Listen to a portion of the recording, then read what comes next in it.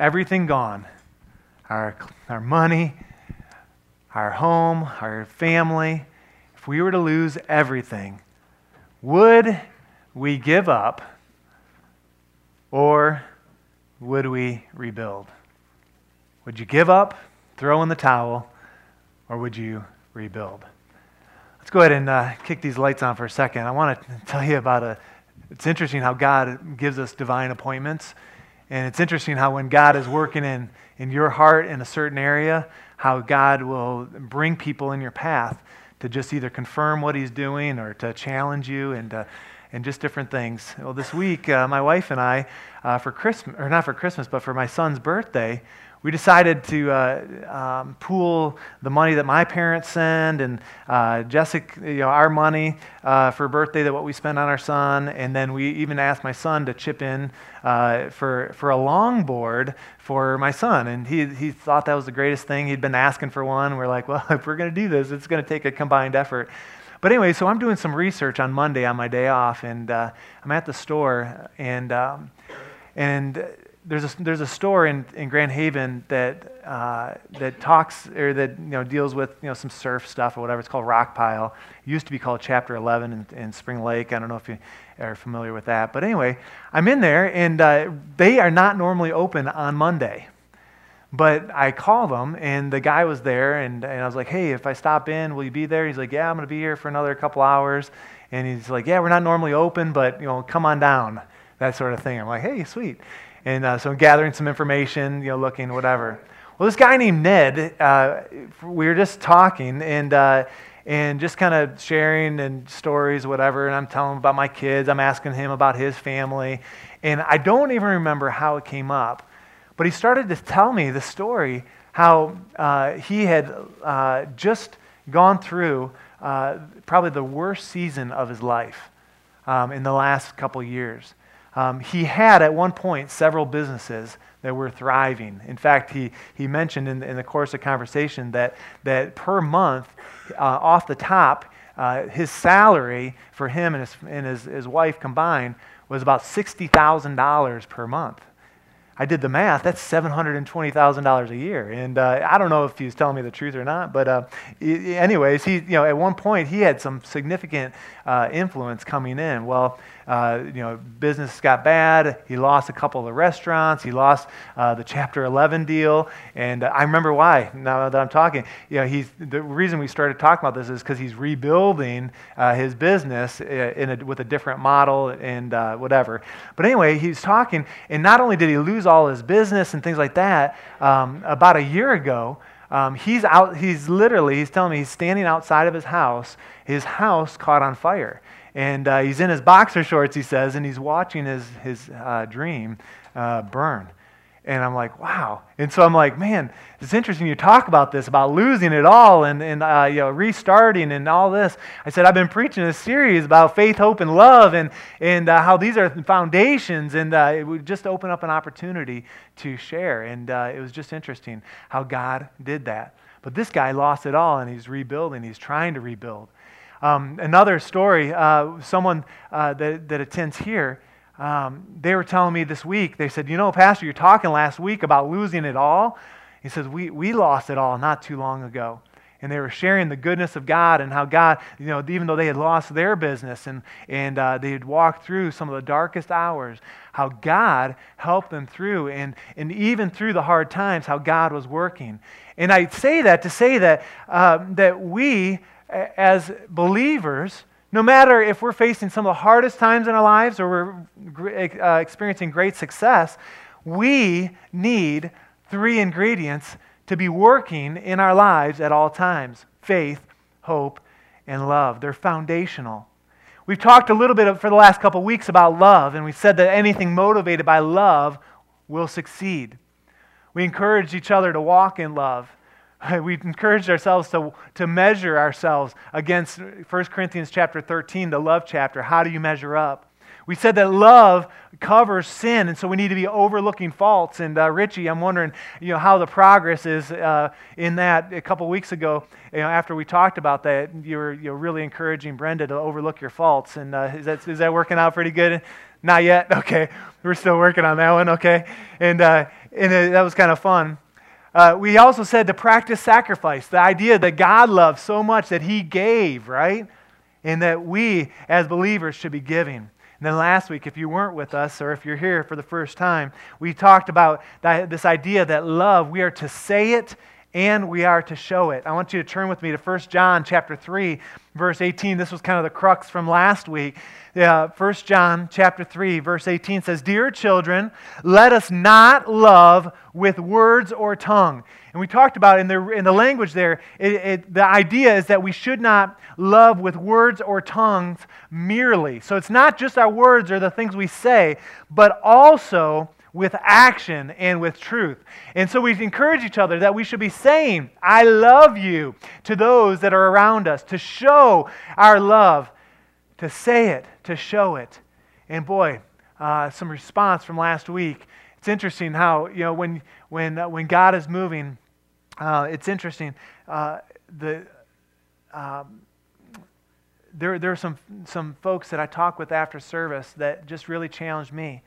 And it kind of opened my eyes that there is some deep pain and hurt, and we need the Holy Spirit's help, and that many of us are walking wounded, and there's walls that we build up in our lives, and the fact is, sometimes we need to love ourselves, and sometimes we need those to come around us to help us to love and to learn how to love, and so I just challenge us that we are, as a body of believers, we need to be rebuilding and asking God to help us.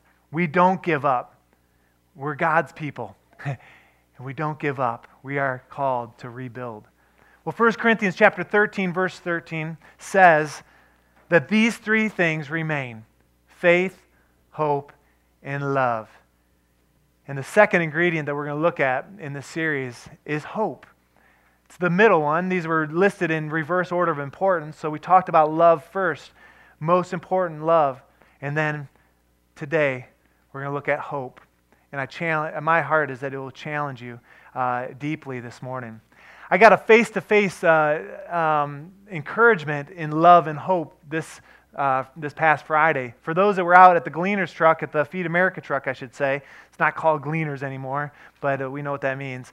Eric Morgan, the director of Love Incorporated, or Love in the Name of Christ, he was saying, he gathers the volunteers, especially those that are there for the first time, and he does such an incredible job. But he gathers us up in front of the truck right before we're about to distribute 10,000 pounds of food, and he says, "Hey, we're going to give these people that have been waiting in line for this food, we're going to give them two things."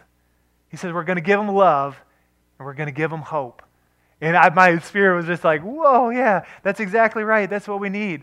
And that's what we did on Friday morning. We gave love and we gave great hope to a lot of people. Now the food, the quality of the food may not have been, what you're used to. We were talking about that, John, before service, that it may have not been the greatest, but we were able, as a body of believers, not only to purchase the 10,000 pounds of food because of the sacrifice that you guys make, but we were also able to give some love, to give some hope in a hard economy. People were lined up on Friday morning from early in the morning waiting for a couple bags of groceries. And I'll tell you, it broke my heart. Every time we've done a Gleaners truck, we've now done 3 this year, and we're going to do more. It's a challenging time to consider, okay, what else can we do to make an impact? And so it was pretty cool. Well, I want to talk about hope this morning, and I looked it up in the dictionary and said, what is hope? What would a good definition of hope be? And I came up with this. It's a desire for something good.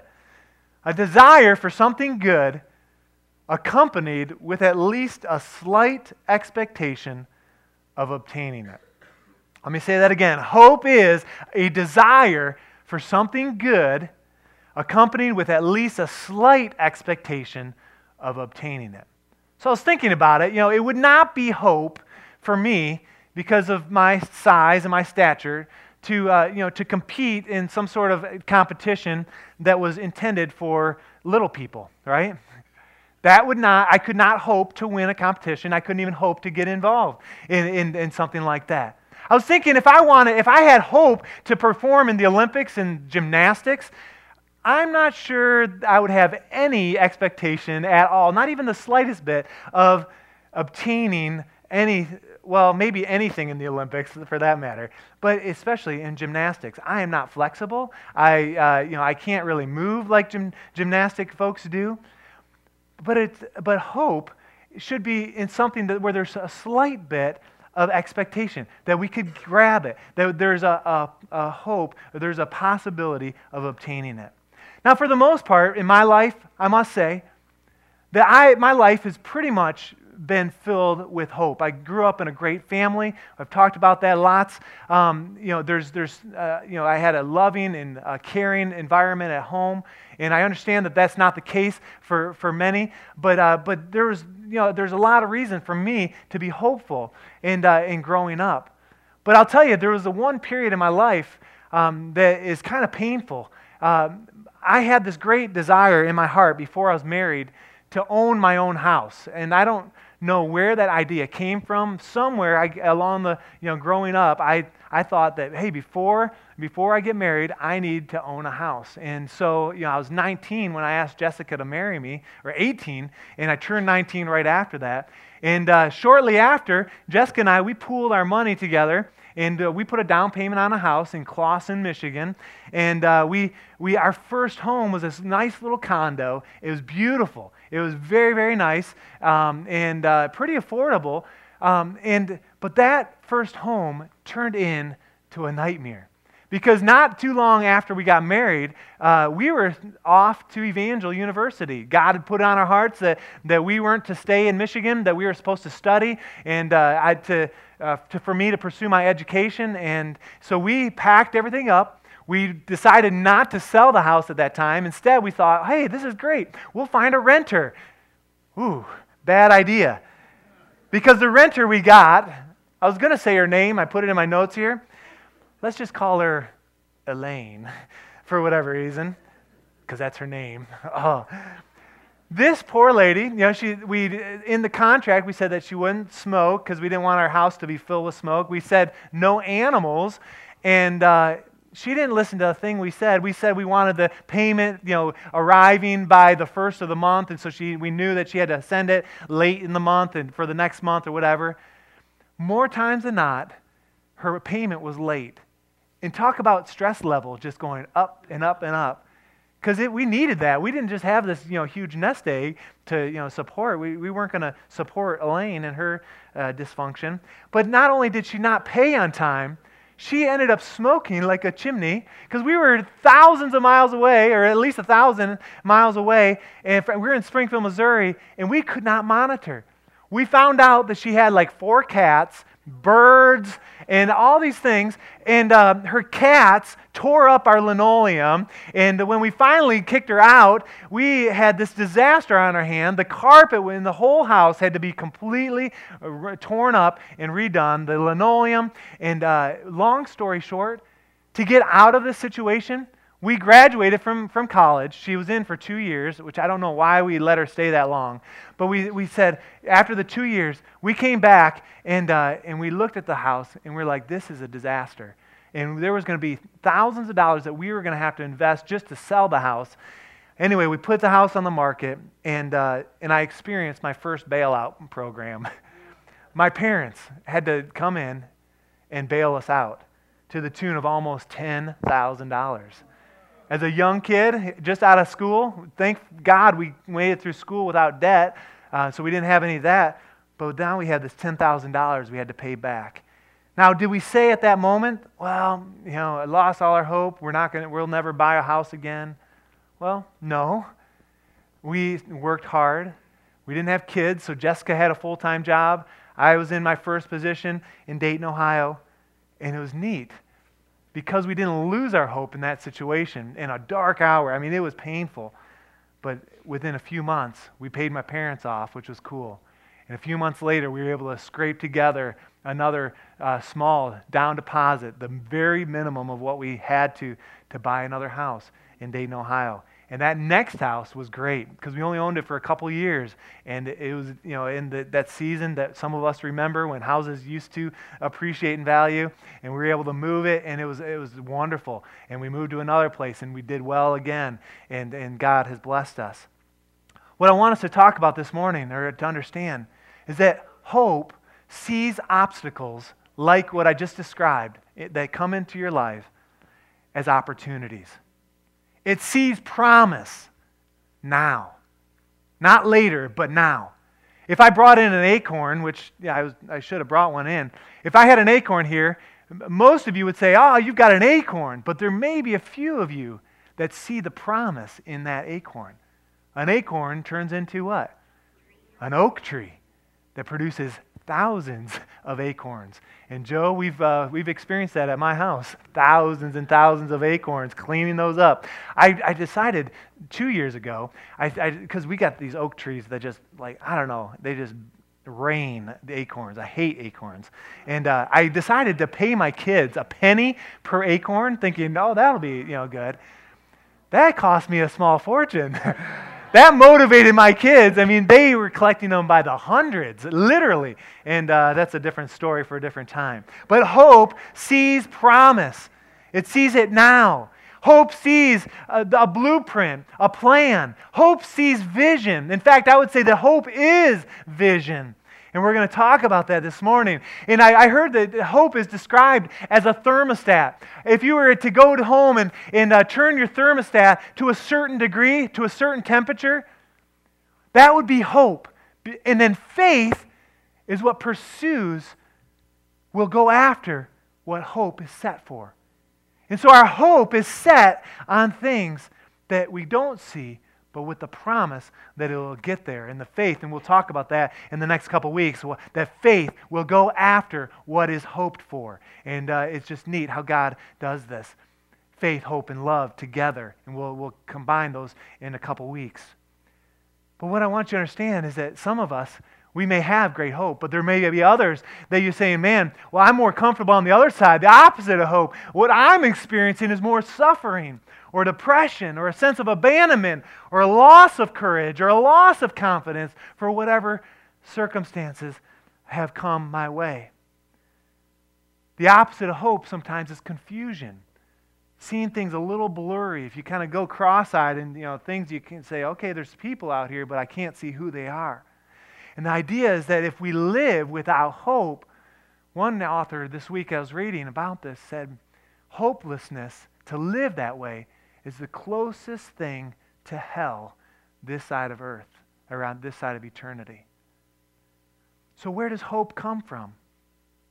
How do we get hope? And how do we keep it if we've got it? And how, if we were to lose it, how do we rebuild? How do we bring hope back in to our lives?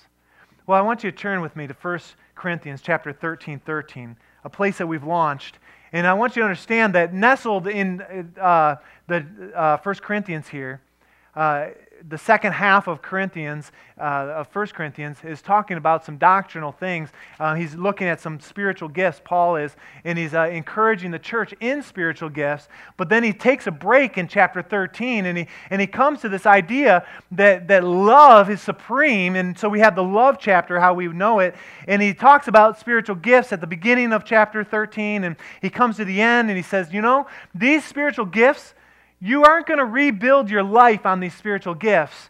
They're good, they're things to have, but if you're going to rebuild, if you're going to stay consistent at where your foundation should be, is found in verse 13. It says, these three things remain. Our foundation is faith, hope, and love, and the greatest of these is love. And what I want us to see here is that these three things are almost like a three-legged stool. You can't have two legs out of a three-legged stool and for it to stand. If you knock one of those out, you knock faith out, you don't stand. If you knock love out, or if you knock out hope, you don't stand. All three are intertwined, working together, integral to make success And so we talked about love and loving God and loving others and the importance of that. And what I want us to see today is that hope is vision. It's seeing the future. 1 Peter chapter 1, verses 18 through 21 talks that our hope is set on God. Our hope is set on God, almost like a thermostat. Where do we believe God is moving? We set the thermostat there, and faith goes after it, and we'll get to there. Now, there's a guy in the Bible that knew this and understood this very well, King David. Mike, I'm not sure where he is leading worship today. Yeah, Mike read some of these verses, but I want to review those. Let's turn with me to Psalm chapter 42. Psalm chapter 42, verse 5. It says, "Why are you downcast, O my soul? Why are you disturbed within me?" And David is saying here, with a loud, resounding purpose, he says, put your hope in God. Verse 11 says, "Why are you downcast, O my soul? Why so disturbed within me?" The same thing. He says, put your hope in God, for I will yet praise Him, my Savior and my God. A few verses after that in Psalm chapter 62, and these are just a few small nuggets of hope here. But Psalm 62 says, "Find rest, O my soul, in God alone. My hope comes from Him. He alone is my rock and my salvation. He is my fortress. I will not be shaken. My salvation and my honor depend on Him. He is my mighty rock, my refuge." And I love what verse 8 says. It says, "Trust in Him at all times, O people. Pour out your hearts to Him, for God is our refuge." He's our help. He's our fortress. Put your hope in Him. Psalm 71, verse 5, listen to what this says. It says, "For you have been my hope, O sovereign Lord, my confidence since my youth. From birth I've relied on you. You brought me forth from my mother's womb. I will ever praise you. I have become like a portent to many, but you are my strong refuge. My mouth is filled with your praise, declaring your splendor all day long." Again, my confidence since my youth. You have been my hope and my fortress. And I pray that each of us could say that. Psalm 146, verses 5 and 6 says that we're blessed when we hope in the Lord. Isaiah 40, verse 31, a very popular scripture. At an interesting time in Israel's history, it says, "Those who hope in the Lord will renew their strength." Then it says they'll mount up with wings like eagles. They'll walk or run and not grow weary, walk and not faint. But our hope will renew our strength. And in Romans 5:5, which we talked about last week, in the last couple weeks, about love, the love that God puts inside of us at the beginning of that, it says that hope does not disappoint us when our hope is found in the Lord. What I want you to know is that hope must be anchored in God. It's anticipating His promise. That's God's plan for you, is to believe, to trust, to put your hope in Him. Now, just as much as God has a plan, how many know that the enemy has a plan as well? He does. And Satan's plan is he wants us to see problems. He wants us to see trouble. He wants us to see the mountain that might be in our way. And what Satan's plan, he wants to kill hope. And he fills us with despair and regret. He says, "Oh, don't you look at last week, what happened in your life. How could you ever hope in the Lord? Or look at this last season or the last year, the way you treated so-and-so, or the way that you spent this, or the way that whatever." He fills us with regret, despair. Or he fills us with false hope, a natural hope, this wishing or daydream or idle imagination. And I'll tell you, anything that Satan would offer leads to hopelessness. Satan wants us to focus on our feelings. You say, "Well, what do you mean by that?" Well, what got Adam and Eve in trouble? What was a sin that tripped them up? Pride, right? Well, on one side, let me see, can I get a volunteer here for a second? Who wants to help me out this morning? Who wants to help me out here? Help me preach. Oh, man. If you volunteer someone, I'm picking you. All right, come on. All right, Phyllis, come on. Anybody else want to volunteer someone? All right, quickly. We want to get out before, 1 or 2. All right, Jason, come on. Or Jason, not Jason. AJ. All right. On one side, this is some of the feelings that Satan might fill us with some pride. And what would that look like? Let's just have you stand over here for a second, all right? And hold up the pride. And the pride of life would be like, man, I'm awesome. No, I'm just saying, this is you. Yeah, exactly, right, you got it. You're playing the part well. I got this under control. I don't need anybody. I'm faster, I'm better, I'm smarter. I'm filled, and it's a false pride that Satan would try to fill us with. And he wants us to feel that way at times. And we know that extreme is bad. Now the other side, and we'll have you step way over here, is despair. And thanks to the spell check, I didn't spell it D-I-S, P-A-I-R. And thanks, Clayton. I had it printed out, and I'm like looking at him like, that just does not look right. I'm like, Clayton, how do you spell that? And he helped me out. But anyway, it's despair. On the other side, Satan would love to come in at times and fill us with despair. I'm never going to be good enough. My past, it just, it stinks. God could never use me. The despair might look like this, the mountain in front of me, the situation I'm with, that I've found myself in. It's all my fault. I'll never make it. Those types of things. And how many know that these extremes are from the enemy? Either the pride, saying, I'm so good, I don't need anybody, or the idea that, I'm scum of the earth. You know what? God's word, it doesn't verify either of those, does it, in our lives? Now, with Satan, he wants us to focus on our feelings. And what I want you to know, that your feelings lie. Your feelings lie. We are not the scum of the earth. We are God's creation. And so we don't live in despair, but we can't do it on our own. Our confidence doesn't come from our own ability, our own knowledge, or our own intuition. So it's not pride that gets us by, that extreme. And what I believe God wants us to do is He wants us to make our way more to the balance and to see ourselves not in doom and gloom, in despair, and not with so much pride that fills us, but more with a balanced view, seeing ourselves the way God sees us. And where that foundation comes from is from His Word. Centered on His Word. Satan would love for you to feel down. He'd love for you to feel like you're on top of the world and no one can touch you. But the reality is that it's only with God. God looks at you as righteous. It's not the despair. He sees you as a man of God. He sees you as a woman of God. But it's not you. It's God working through you that gives you the confidence to do what He's called you to do.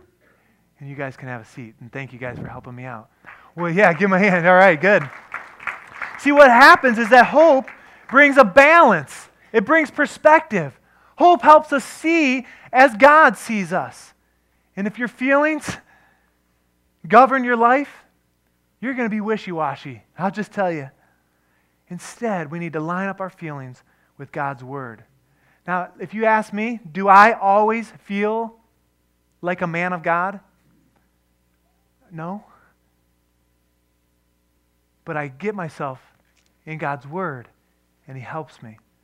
Our feelings lie, don't they? Let me just share with you. How many have ever woke up in the morning and not wanted to go to work? Your feelings lie. Let me ask you a little more personal maybe, and you guys all get an A today. How many have ever woke up on a Sunday morning and it's time to worship the Lord? He's already raising his hand. You know where I'm going. And you're just like, hey, I don't feel like going to church. It's like, okay. Our feelings lie. Pride of life would say, I can do it on my own. But what God wants is to fill us with hope to give us confidence, not to say, no, I'm nothing, but to look at our lives the way that He sees us. My question for you this morning is, where do you need hope in your life? Where do you need to rebuild, to bring that love and to bring hope back into your life? Are you discouraged? Are you feeling weak? Are you feeling hurt? Is your hope in on worldly things? The natural hope, the wishing, the daydream? Is your hope in your job or in a relationship? Let me just say, if your hope is in a relationship, the Bible says that none of us have any good inside of us. And so if you're hoping in some relationship or a person, that's going to fail. If your hope is in your own ability or in pride, in worldly things, that's going to fail. But our vision, our direction for life, we need to submit that to God's plan, rooted in His Word.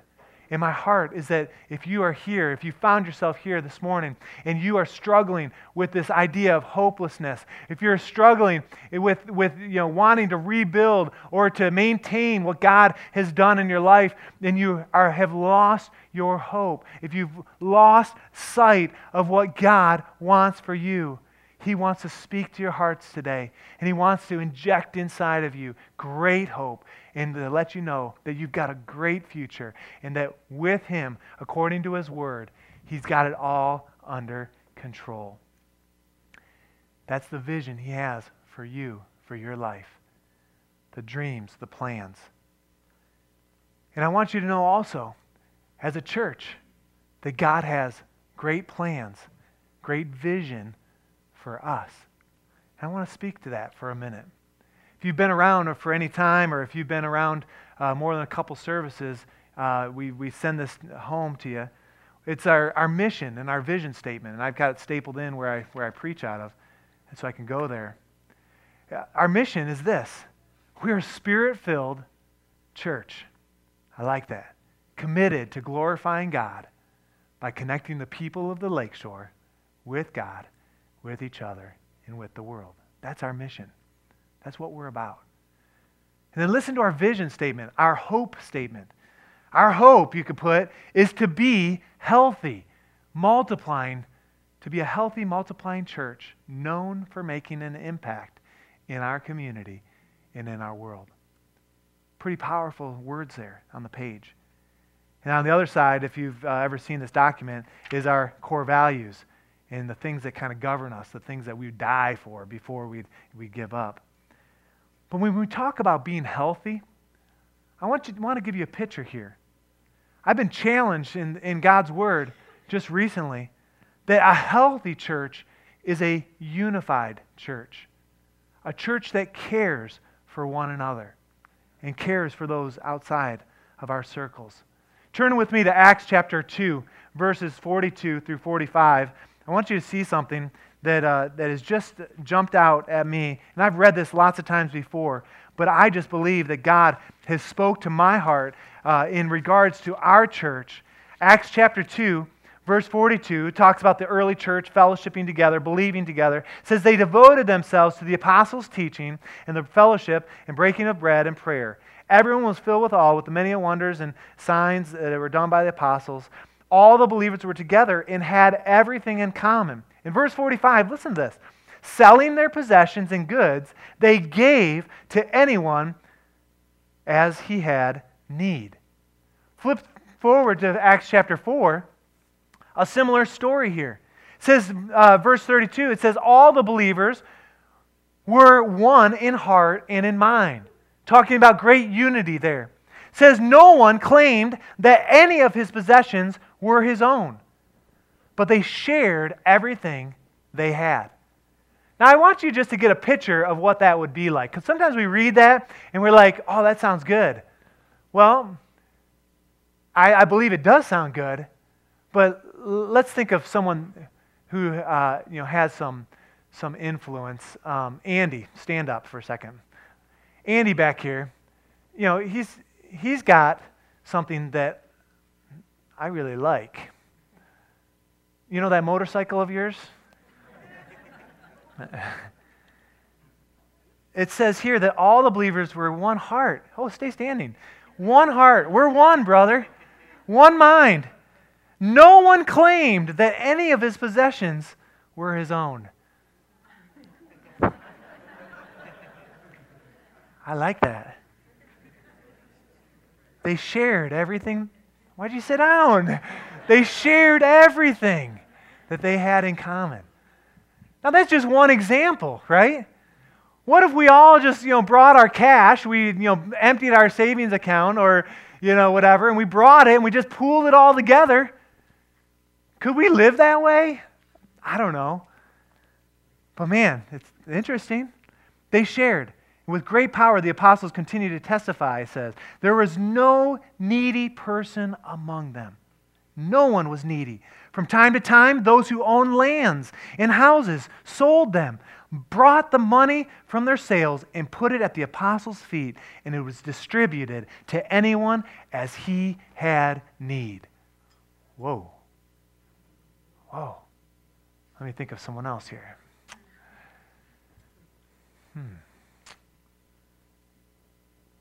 Rick, just stand up for a second.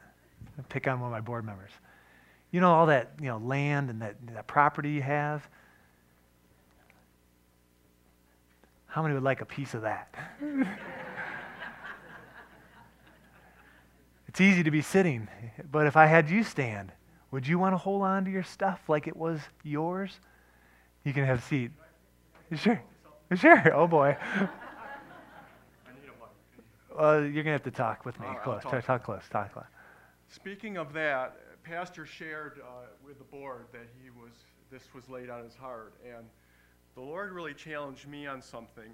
And we do have a property in Hart, which used to be a part of our Daybreak program, that's been for sale. And it's been for sale for over 2 years. And the Lord laid on my heart that would I trust him to make a way to get that sold, and what would I do with the proceeds? Going right back to this scripture. And I said to the Lord, yes, that if he will sell that property and get it moved and get it used, that I will take the proceeds from that property and give it to his kingdom. So I just want you to know that it's real, and when God speaks, and we all have different situations and different phases of life, but I think God just laid that on my heart, that's what we are to do if he will sell that property and release it. So, and I had no idea that God had put that on your heart. That's incredible. That's awesome. God wants us to be a body, unified. And that I love the part that says that no one was found in need. And Rick, I have here in my notes that benevolence is a basic dimension of God's love. And I do want to challenge us as believers that as a way of life, that as being a part of the Gateway Church, that we would have a mindset like Rick is talking about. That we, as believers, would see ourselves not owning a thing, but we're managers, we're stewards of what God gives us. And that we, as God would put something on our heart, that we would be able to respond. And I love the example, and that's incredible. And I know God will bless you. What I put here in my notes is that we are God's plan to meet the needs of the people around us. And sometimes that happens from the church side, bringing the resources to the church.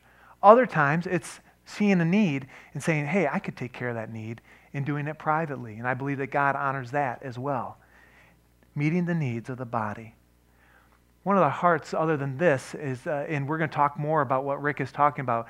I'm going to come back and we're going to challenge each family. I'll just give you a preview. We're going to challenge each family this season to sell something that they own, that maybe they are not using, or maybe even that they are using, something that they value, and to bring that as an offering, a benevolent offering, to be able to meet some needs here that we have. And so we're going to talk more about that in the next few weeks. The faith, that's the action, that's taking the steps. And we're going to believe with Rick, aren't we, that he's going to sell that property? And I believe that God's going to help you in your situation to sell something, to bring and to add and that no need by God's grace, and God will help us in that. The other thing that we want to do this season is we want to meet the needs of those in our community. And I'm going to ask Tony to come and to share from his heart something that we're going to do. We did last year, but we're going to do again. And I didn't really plan. Here, we'll get you. We do have a microphone. So we can make sure we hear. Tony, why don't you tell us about this personal care drive? Well, we did this last year, and it's one night in the evening that we invite the community to come. And sometimes the needs that somebody has is the most basic need you could have. And that sometimes it's just a matter of keeping yourself clean. And there are a lot of programs out there, I don't know about a lot, but there's programs out there that help people eat, which is probably your most basic need. Sure. Clothing, eating, those are your basic needs, and there's programs out there to do that. But there's not a lot of programs out there that will supplement people's needs in the area of keeping themselves clean and the basic needs of that. So what we would like to do, and I guess it goes along with, obviously with the sermon today of providing somebody hope. And last year we did it between Christmas and New Year's. We're going to do it again this year between Christmas and New Year's. It's an opportunity for the church to come and give away. And we strive for about a month or two of what we call personal care products, demonstrating the love of the church, saying we care enough to come to our church and we just want to give you something that will make your life a little better, maybe give a little bit more hope to somebody that needs it. And so we're going to have an opportunity that you can either actually bring some products in yourself. We'll have tables here that you can put those on. We're going to have times that you can actually give some money. And people that like to, I know at least one person in here that likes to shop, and I'm sure there's more. Yeah. But we're going to go. Was you looking at Andy? Yeah, I was looking at Andy. That's right. But we're going to go. We're going to bring thousands of dollars of products in here. Last year, I think we had, and I forget the number. It was over 4,000 products. I think we had over 200 to 250 families represented awesome. That came that night.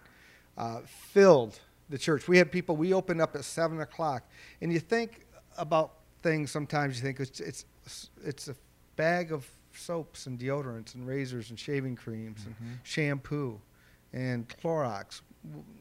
It's a bag of that. We opened the doors at 7 o'clock. People were waiting in the parking lot at 4:30 or before to get in. So what seems small to us isn't always small to somebody else. So we're going to have an opportunity that you can give some money. We'll shop. We'll have those products here. We want to do it again. We want to do it better than we did last year. We're going to be asking for your help. It's not a big commitment. A couple meetings beforehand and that night. Awesome. And it's just a way, like Tony was saying, to give hope. And one of the things we're going to do, even after today, we're going to have our first meeting. And some of you have been planning to stay, and I want to encourage you to do so. If your heart is tugged, saying, boy, I want to be a part of that, there are lots and lots of details that need to come together. And so after we're done today, we're going to take some time and kind of divvy up some responsibility and kind of get our head around this as we move forward with promotion and with purchasing and just all kinds of things with the media and all. It'll be great. But we do that because we believe that we are called to be a healthy body of believers. The second part in our vision statement is not only to be healthy, but to be a multiplying body of believers. And I want to share just for a second. Since September, I've been recording every time that I have a conversation with someone outside of the board where there's a talk about growing or multiplication. And someone had challenged me to do this, and I don't even remember who did. I was trying to think about it with the board this last week. I'm like, did one of you guys say that? And I don't know who did. But since September, I've had at least 14 different conversations with many of you about growing, about our future as a church, about multiplication. And what I want to tell you is that it's an exciting time for us as a body to be considering what God has for us in the future. And I want you to be praying that the next part of this series is not only to talk about love and talk about hope or what we see, but our next part is faith, taking some of those steps and believing God for where we set the temperature gauge. And I believe that God is speaking to my heart and to our leadership's heart. And we'll be making some of those things very, very clear in the future. And we want you to be a part of that and to be praying with us, asking God to help us. I believe, without a shadow of a doubt, that God has put it in our DNA as a body of believers to meet the needs of our community, to meet the needs of one another within a benevolent context. And I believe that God is challenging not only me, but I believe that He's challenging many, many families to partner with us to be a healthy, multiplying church, body of believers, known for making an impact in our community, in our world. Are you with me? I sure hope so. Why don't you stand with me? I want to pray for you this morning. Praise the Lord. Praise the Lord. Praise the Lord. Praise the Lord. Lord, we need you desperately. We need you to lead us, God, to guide us, to help us. Lord, I pray that you would give us a love for one another, a love for you that is deep and committed. I pray that you would give us great hope to see beyond our circumstances, not wishful thinking, but Lord, with godly hope, believing for something good with the expectation of obtaining it. Lord, help us as a body. And Lord, as we'll talk in the next couple weeks, give us great faith to walk in your ways, to take the steps that you are calling us to as a church. Lord, I'm challenged by the early church. I challenge myself. What do I have that I could give? And Lord, I pray that you will speak to the hearts of every family. Lord, help us. Hallelujah. Hallelujah. Hallelujah. Praise the Lord. Praise your name.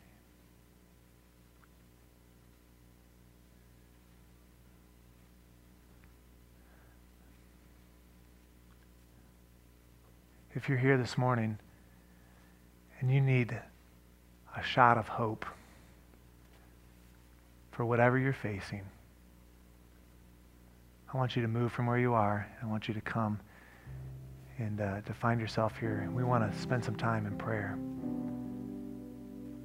If you've lived your life with false hope, trusting in your own ability, maybe false pride, and you're saying, you know what? I need to understand God, His ability to work through me. It's only because of God. And I look around this room and there are some incredibly gifted people,